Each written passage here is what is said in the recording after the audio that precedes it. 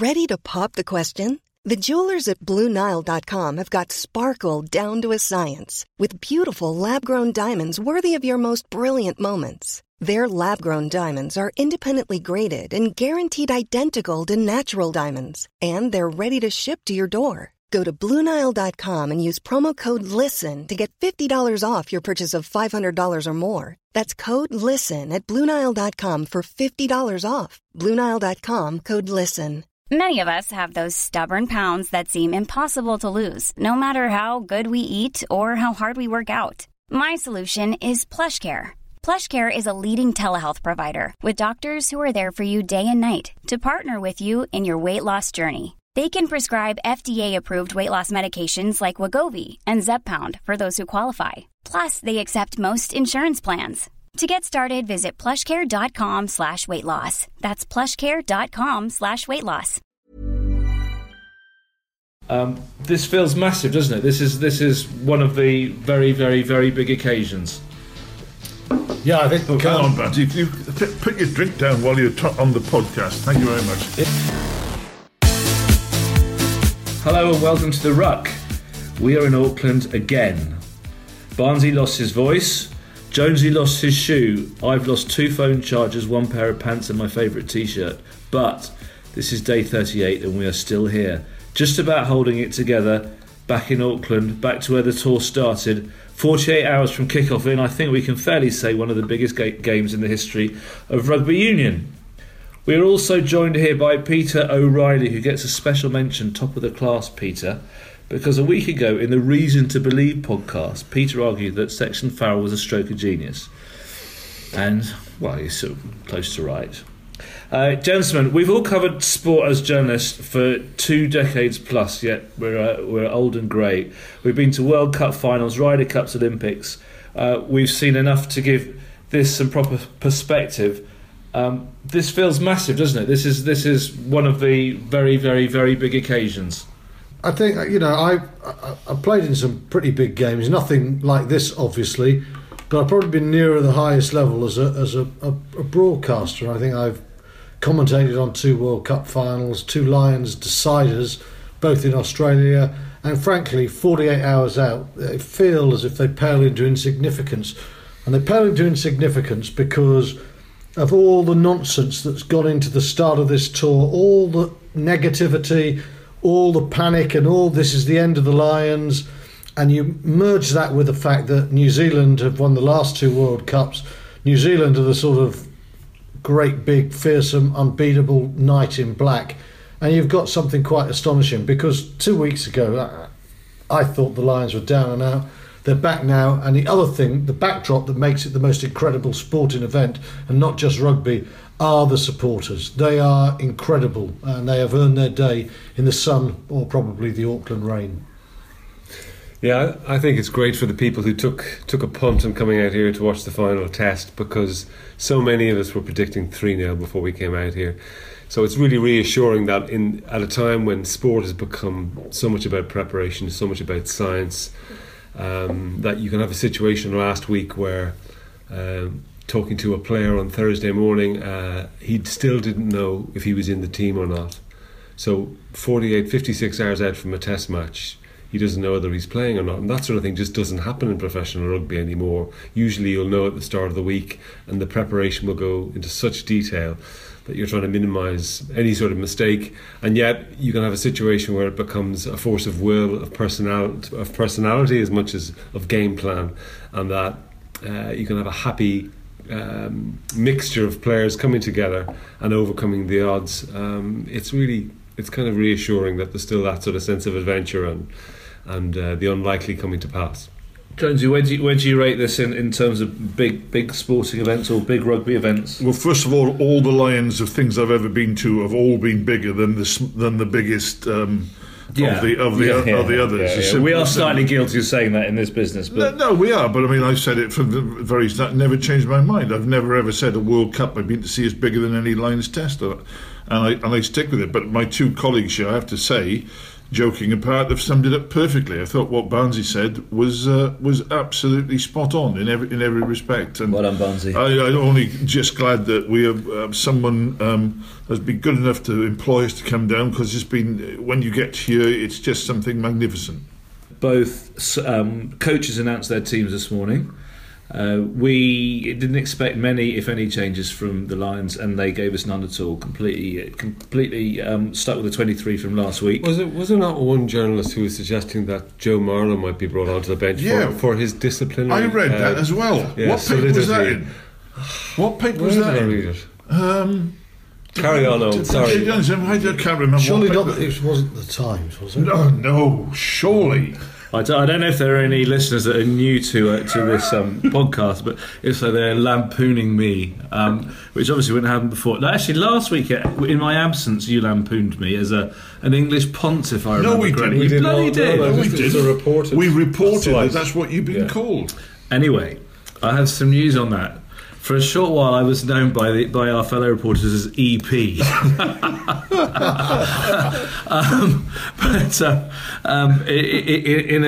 In a quiet moment, I returned to that online story just to reassure myself of what had happened, and the reference had been taken out. Oh, well, I think that's so I wonder if that's the power of the pod. Is if the aforementioned, not aforementioned, the writer of the scurrilous story, listened to the podcast and realised. Can I just confirm this? Did you actually write that Joe Marler should be on the bench with his superior discipline? No, I didn't say that. He didn't use the discipline argument for some reason. I did not say discipline. I did. I was discussing possible changes, and I thought that Marler could come in. Yeah, but not for his discipline. For his haircut. Yeah, and for his general demeanour in the New Zealand public. You saw the picture last week or in the week. He was going on the main drag in Queenstown, and the local Kiwi photographer took a picture of him, and he gave him the bird, and he looked pretty glorious with it. It's interesting though, isn't it? I mean, we're laughing about Marler, but more often than not, in England colours, Marler starts and Mako Vunipola is on the bench, and Jamie George the same. And segue in here, I'm quite concerned about Mako starting, because forget the ill discipline. It was an aberration. The bloke's not normally like that, but I think in big games for the last year, in scrums he gets put under pressure. And even if he doesn't, there is a perception that might come from people like me writing it. And someone like Romain Poit knows the perception is that he is not a strong scrummager. And Poit, I think you'd agree, he's one of the referees. If he thinks one scrum is dominant, he will keep blowing and blowing and blowing. And do you not think, guys, there's just a possibility that perception could hurt the Lions? Do you think that Mako's been susceptible in the scrum here? I mean, I do. What, regularly or just enough? Enough. I think the Lions came into the series hoping that he could get parity at scrum time, which they've nearly achieved. I would say the psychological benefit of being able to announce an unchanged side is what swung Gatland.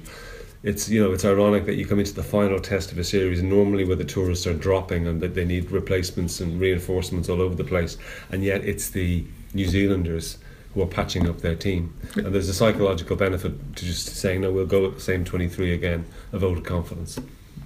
So all right. So Pete's referred to the Kiwi team, so we shall segue onto that. How many changes did they make, Peter? Well, how many all told? 3 in the back line? Yeah, one positional. Dag's moved to the wing. Yeah, Julian Surveyor has come in on one wing, from a holo, I suppose you could say. Lamape comes in at 12, and Jordy Barrett at 20, who played in the Under-20s World Cup last year, comes in for his first start. That's 2 people actually making their first start in the back line for the New Zealanders. It looks like very much a Wellington Hurricanes selection. It also looks like a selection that's designed to run at 10-12 again, to bring Surveyor off the scrum. What will be interesting, off the blind side of the scrum, what will be interesting is to see if Jordy Barrett takes the place kicks, and obviously how much the Lions go after him on what, as we've mentioned, is going to be a pretty dirty night by the sounds of it. Steve, if you'd said 3 weeks ago that the All Blacks were going to be playing this back line, then the Lions would have been rubbing their hands with glee, would they not? Probably, but I don't think any of them are exactly useless. I mean, I don't think they're useless. They're not useless, they're just raw, aren't they? They're different. I totally agree. And that has got to be to the Lions' benefit. I actually have to say, going back to what Pete said about Warren, I think that Warren tried really, really hard. In fact, I know he did, to think of something he could change, a player he could change, if there was any 50-50 call. But it's a measure of the team and how well they played last week that, in my opinion, there wasn't a 50-50 call. I actually don't think Mako is anything like as bad a scrummager as Stewart does, because I think last week they clearly didn't have the better of it in the first test. Last week I thought just about they did. I know his backside tends to drift out a little bit, and they're trying to get him to keep tight to the scrum. When you're doing angles with your hands, you can't see. No, it's not very good visually, is it? No, it's not very good for radio. No. Yeah, it was good. Yeah, exactly. Well, that's why we're all sitting here. That's why we're all sitting here naked. But no, that's a fair point. But he's got to keep his backside closer to Jamie George's. I think that's the best way of putting it. Whether he's a good scrummager or not, Steve, Romain Poit will expect them to be straight. You'll hear him say all the time. And if he sees him move out, I don't think Poit. I think he's a really good ref, and I don't think he'll be influenced by a home crowd. But if there's, if you give a home crowd an angle and you give them something, that angle, I'm not going to move my hands there, then he might just take it. And I think New Zealand do have an edge there. And I think the Lions have to be very careful how they go in that scrum. Barnsley, what are your thoughts on the youngsters, the new players in the back line? And the All Blacks pride themselves on strength and depth, don't they? Oh, listen, you took Whitelock and Retallick out of their scrum in Chicago, and look what happened. Yeah. Well, so they don't really know what's going to happen, do they? No, we don't. What we do know is Super Rugby is a great sounding board towards Test Rugby because of the pace of the game. But then when you get to Test Rugby at the highest level, it's psychologically a different world. Now, Nani Laumape, as he showed for the Hurricanes and for the All Blacks, you give him one of those balls straight from the scrum half, straight to the inside centre. He'll carry people 5-6 metres. He'd get over the gain line. But also defensively, he was quite naive. Now, the strength of Super Rugby is what you do with the ball. The weakness is what you don't do without it. And I think, much as he and Savea together will be a real threat in that 10-12 channel, and poor old Shawnee O'Brien is going to have to tackle like a demon to cover the other guys, there's a weakness there. Was it Laumape who got ahead of his inside man for the second try? Yeah, it was. He's a fine carrier, but defensively he's vulnerable. Geordie Barrett is... there's the old symbiotic link, the two brothers. He does understand what Bowden's going to do. But as you saw in the first half hour or so at the Hurricanes, I think he's a little bit naive defensively, and he's never been tested under any pressure. And if Johnny Sexton does not rain down an array of bombs on him, I'll be really disappointed. The high balls have got to come on Barrett, and they've got to smash him from the first minute onwards. What for there? Barnes was just talking about Geordie Barrett as the big All Black weakness. Potentially. He's a brilliant footballer. He's the great red hope. He's a brilliant footballer, but I thought positionally he was exposed now and again in the Hurricanes game. And frankly, if you're a bloke making a debut and it's going to be a wet and windy night and it's a test decided between the All Blacks and the Lions, and you're a fullback in those conditions, I don't care if you're JPR Williams, you're potentially a weakness on your first full start. It's not necessarily a reflection on Barrett. It's a fact that fullback, it can be a cold, lonely and miserable place when the pressure's on. So, I think it is interesting about the weather, because I think it's not like the old days where if it poured down, everything would be muddy, and obviously the balls almost stick to your hands now. But I do think it's very interesting. We're all expecting a big gesture or a massive effort from the All Blacks, and them doing something different. Now, in the first test, they tried to smash the lines really close to the breakdown, and the likes of Retallick and Reid made huge yards, and also then they upset the Lions' defensive systems. And I think this time it'd be very interesting to see if they do the same again. It didn't work last week, but to do the same again as you did in the first test and didn't work last week is not really like the All Blacks. So it'd be very interesting to see, and it's obvious to see how good the Lions' defence is around there. And I also think that you've got to be aware that I don't think the 10-12 combination that the Lions had, I think they'll spend all week trying to work it out. Last week they didn't, because for the first try that the Lions scored, they took the dummy run. The second time they didn't take the dummy run, and that led to the try. So I think they'll be really boned up on the Lions and passing out the back, etc. So it's absolutely fascinating tactically. I was going to say, talking about New Zealand, and will they do what they did in the first test? Yeah. I'm pretty certain that the New Zealanders, had it been decent weather, were going to play tight and drive inside that rush as they did in the first test. Yeah. Pull the Lions in, and then they were looking for the Barrett crossfield kick in and wide cut-out passing game.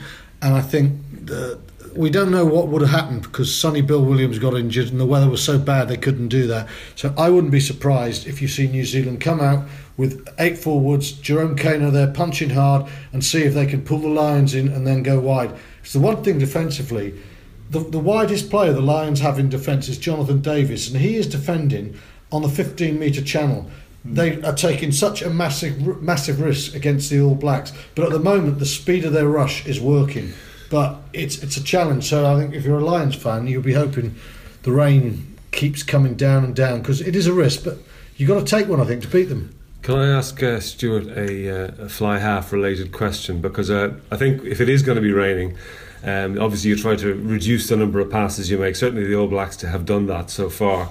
But one thing that strikes me about Beauden Barrett is that when he takes the ball to the line, he often breaks the 5 metre law, the offside law, as an attacker, and that he takes the ball flat off the back foot of the scrum. Have you noticed that? That he's by law he's supposed to actually wait until the scrum half picks the ball up before he breaks that 5 metre law, but he seems to be moving so fast he must be breaking it. Well, there's the sort of law of moral justice. If you're a positive attacking fly half and you get on the game line, the laws don't matter if you're trying to be positive in the game. This is obviously what happens with Beauden Barrett. He does take it to the game, and the problem is, in his entire career, he's always been brilliant in the game line. He's just found his way through heavy traffic. At the moment, all he's finding is a great big welcoming committee, and it's causing chaos. And there are 1 or 2 passes going out now that are not what you expect from Barrett. Right. Just on the sort of the subject of what sort of rugby they're going to play, which we're talking about. So the All Blacks press conference today, this is Beauden Barrett saying, "We're not going to deny that we want to use the ball more." It was followed by Aaron Cruden about 5 minutes later saying, "We'd love to go up in 7s this week rather than 3s." So they're definitely they don't want to do what they did last week. They want to do more.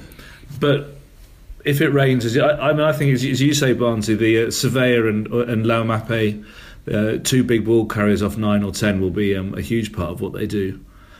Sure, it has to have annoyed them and stung them that Gatland is talking about having outscored them 3 tries to 2 so far in the series, but also about not having been stressed. 4-3.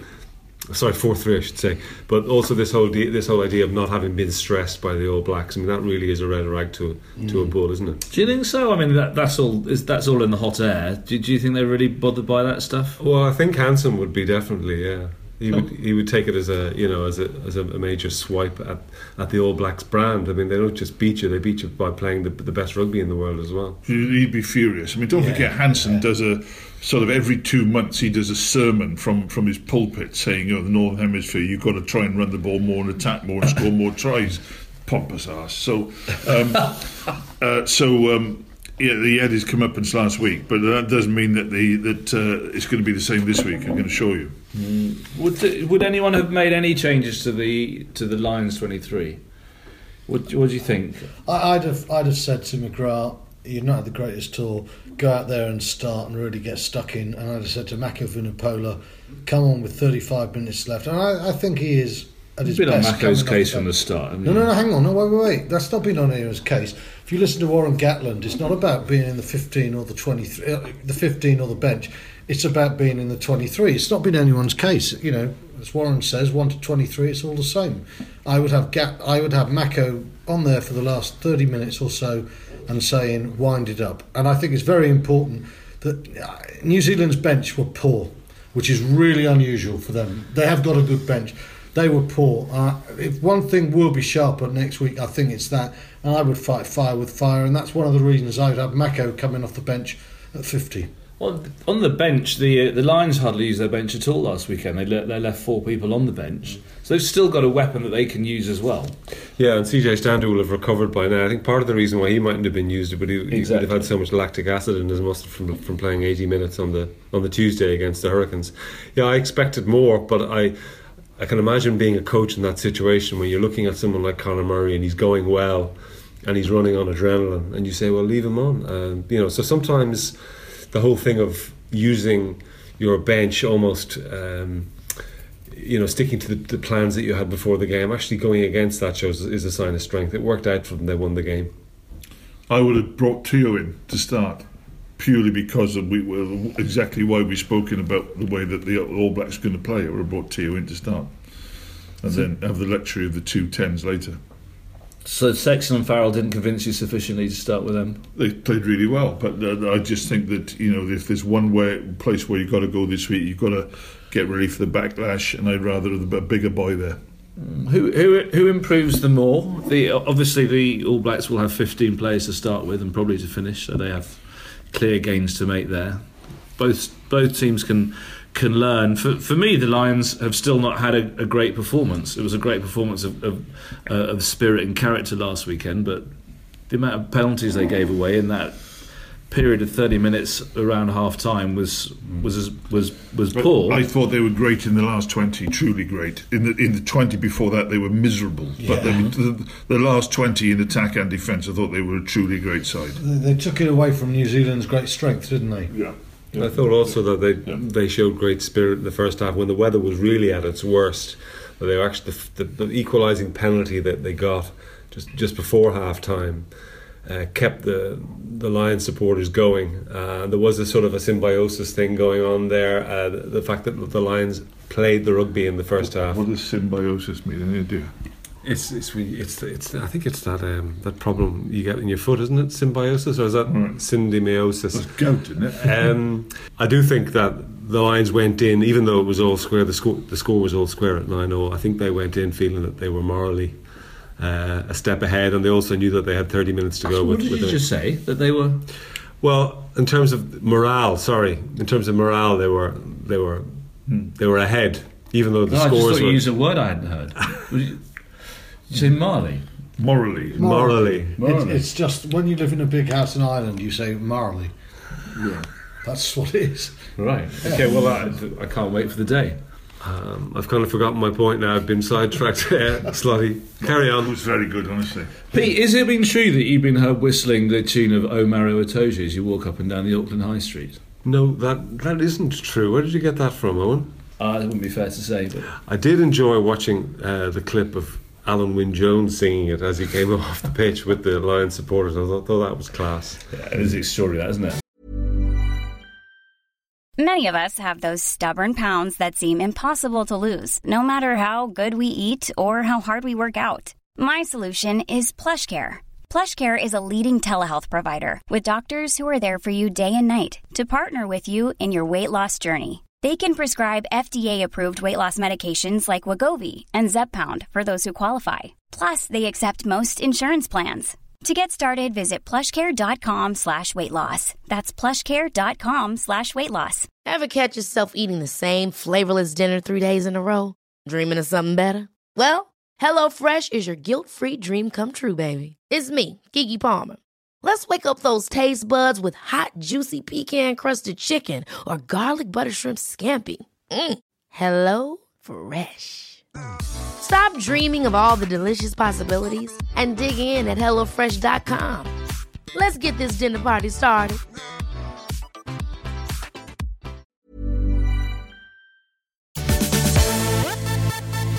Okay, so we're not singing the Maro Itoje song, but we are now onto player of the series. I've got two in my head, one forward and one back. So, Barnes, you start with you. Oh, Shawnee O'Brien. That's mine. Very tuneful. Yeah. Pete? I'm going to go for Jonathan Davis. I think. Do you want me to talk about him? Yeah, I guess that's what we're doing on a podcast. Exactly. Isn't it? Yeah. Well, I just think he's been a joy to watch, because we mentioned earlier on about the fact that the New Zealanders think that they have the ownership of the great back play and width and all and skill and all that sort of thing. I think he's been a joy to watch, almost in an old-fashioned way. Even though he's a very modern centre, he's a big guy, but his ability to pick a line and to pick it late, I think, has been great. I think he's best midfielder in this series so far on either side, I'd say. I would say best back so far, and I think the whole idea that someone like Sexton and him, and also Farrell as well, should be able to keep picking each other out in really heavy traffic it's been a joy to behold. I'll tell you one thing about Jonathan Davis, where the New Zealanders have a massive problem. They can't pick his decoy line. If you watch those loop moves of Sexton and Farrell, he's always the one causing the problem with the decoy. And, when he does take a ball, he takes it hard and straight. When he doesn't take it, he's fixing men. He's fantastic season. End of season and a fantastic tour. I think actually it hasn't really been mentioned very often on the tour, because we talk about the influence of Saracens and Leinster, I suppose, to a fair degree as well. But I think the fact that we've got the Lions have got quite a bit of value out of the great form of the Scarlets towards the end of the Pro 12. Not just Jonathan Davis, but Liam Williams as well, because it was Liam Williams who started the try of the tour in Auckland in the first test. And they've played with a degree of adventure. The fact that they took them on out wide in those conditions last week was a surprise, I think, for all of us. Jonesy, man of the series? I've got two. I think Furlong has been incredible for an hour. He's been everything that you expect your tight head prop to be. He's not quite got the experience to last the whole time, but I think he's been fantastic. It's very, very easy to pencil him in to be the tight head prop in 4 years' time. But I'm going to go slightly offbeat and go for Courtney Lawes, because he's played in some poor teams and has been good in the poor teams the day the Lions didn't play well. And I actually really like the bloke. Sorry, I don't know him, but I like him as a player. And he's been a hard hitter. To see him come on and have a little shake it all up towards the end of last week, I thought was excellent. So I agree with both my colleagues with their choices, but I'm going to go Courtney Lawes because of there's something in him I really love, and I'm glad that it's been released on this trip. Gallon was asked today who was the most unlucky not to make the Test series, the Test squad, and he mentioned one of my players of the series, which was Ian Henderson. I think he's been outstanding, and I was surprised he mentioned Justin Tipperick, but I would say he's been unlucky. He just doesn't quite fit into what he's been trying to do. I said that Tipperick could have been a player. He played on the bench this weekend. If it had been a dry day, I'd have had him ahead of Stander. Yeah, I'd have had Henderson ahead of Stander as well. I think they're both very unlucky.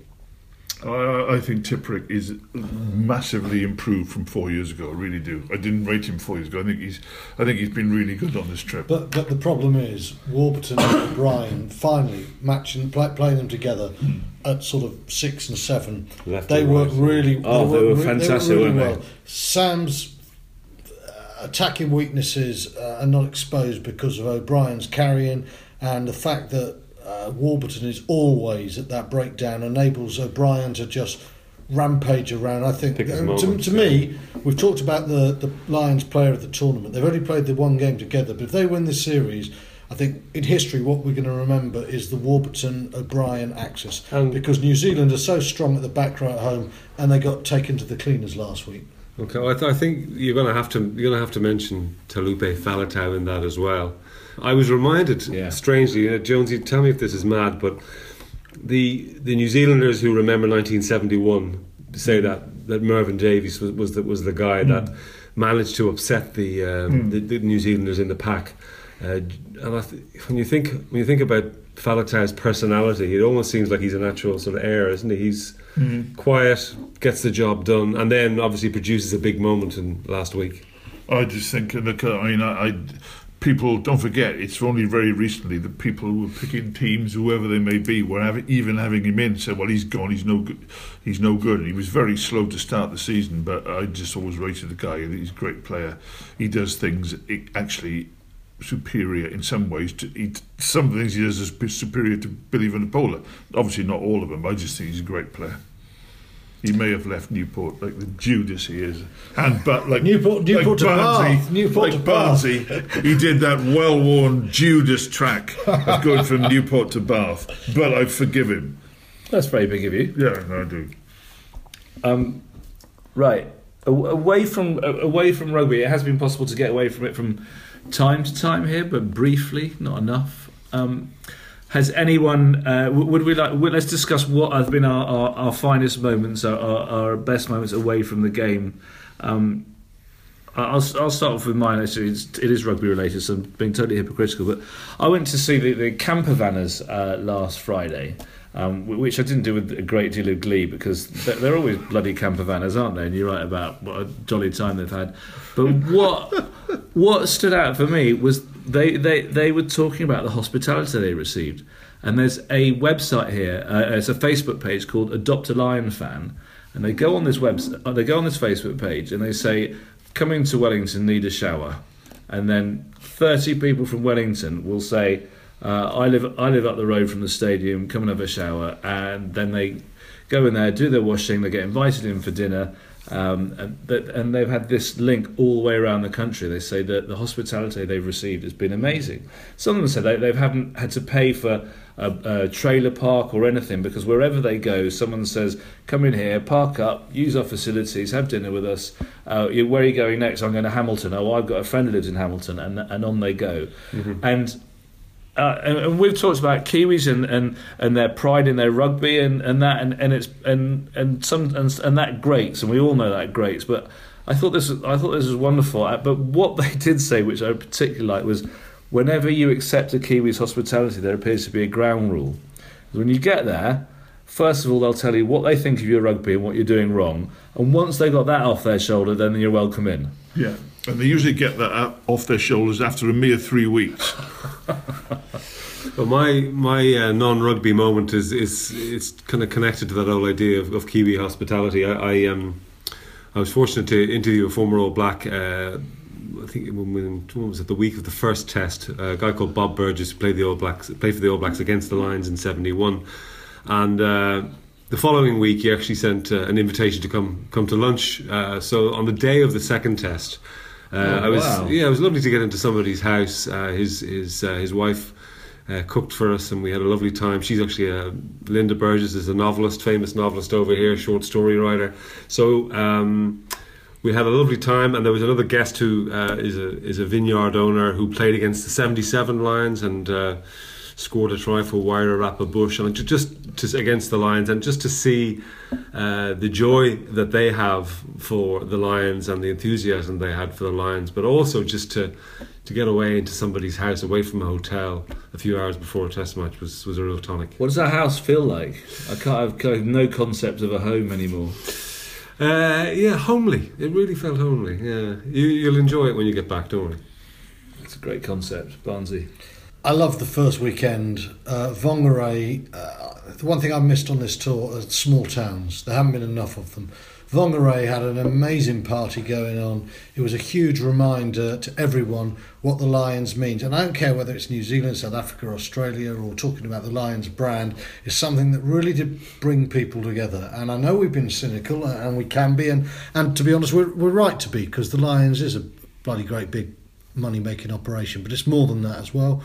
And on that first Saturday, I was really touched by that. The other, very briefly, memory I'll take with me is a guy, red-faced, came up to me in the Langham Hotel last week and said, "You're Stuart Barnes, aren't you?" And I said, "Yeah." And I said, "I recognise you." He said, "I've seen your face somewhere." He said, "Not for a long time." He said, "My name is McKechnie." And I said, "Brian McKechnie." And I said, I was the Englishman in Cardiff the day you kicked that last-minute penalty to beat Wales when Andy Hayden dived out of the line-out. And he said, it's nice to be the second most reviled Kiwi in Wales. What a man. What a man. Bastard. Hey, do you remember, were you there, Steve? I was there, yeah. Of course I was, yeah. The referee was Roger Quittenton. Quittenton, indeed, the late Roger Quittenton. My off-the-field moment. I don't think I've had it yet, actually. I think it comes on Sunday in the departure lounge when they call the flight. No, that's not unkind. I love being on Lions tours. In my job, I've always loved journalism far more than rugby. I've loved the people in rugby, but I've always loved being a journalist. I'd be very happy to go on the golf circuit or the cricket circuit, or to go and cover other stuff, or to be a cookery expert, which I could be. But I tell you what, seriously, I just love working for a newspaper. Some idiot, a former Labour MP, who came down here, had a go at me in the New Zealand Herald. The trouble is, I can't remember what his name was, but he had a go at me yesterday in the New Zealand Herald. And it was such a shocking, horrendous, useless piece that he wrote, technically. I thought, if you've got so little talent, son, and you're trying to make a comeback, you're validating everything I've said and done. So thank you, Sonny, whoever you are, for the piece in the New Zealand Herald. I'll get his name in a minute. Is he a New Zealand Labour or English? Yeah, New Zealand Labour. No, he's an English Labour bloke. He's not Peter Hain. No. I'm going to say. Anyway, but I just like being a journalist. Don't care where we are. Okay, this is the last episode of the Ruck before the final test. Sorry, but hang on a sec. Bees is doing tears. No. Just okay. I'm fine. Okay, we're ready to go. There's 48 hours until the game kicks off. We will just finish with some predictions. Go around the table. Who's going to win? What will be the score? We're going to put Barnes' pausing. Who's going to go first? I'm going to go New Zealand by 10 points. If I'm going to go down, I'm going to go down with a few other people around this table, and I'm going to say the Lions by 2. Very confident. Well, Everton got it right last week against the odds. Who got it right? I did. I said the Lions would win the second test, if you remember. Pete, do you remember that? I said the Lions would win the second test before the first test. You were on holiday in Queenstown when I said it. Classic Joe. Just say it with conviction. No, I said it because Juliet, if you remember, confirmed it. I think it'll be very, very close. It'll be within a score, maybe within a penalty. I think it'll be 3 points to New Zealand. God, the whole point about this podcast is to disagree with Stephen Jones, isn't it? And I think New Zealand will win. I think they'll just get over the line. I worry that the Lions will put it all out there and concede a penalty at the wrong time. So am I the only bloke who's tipped the Lions? Yes. Oh, I did. I wanted to be with you boys when the boat went down. Oh. Well, you're on your own. Oh well, see ya. And on that bombshell, thank you very much for listening.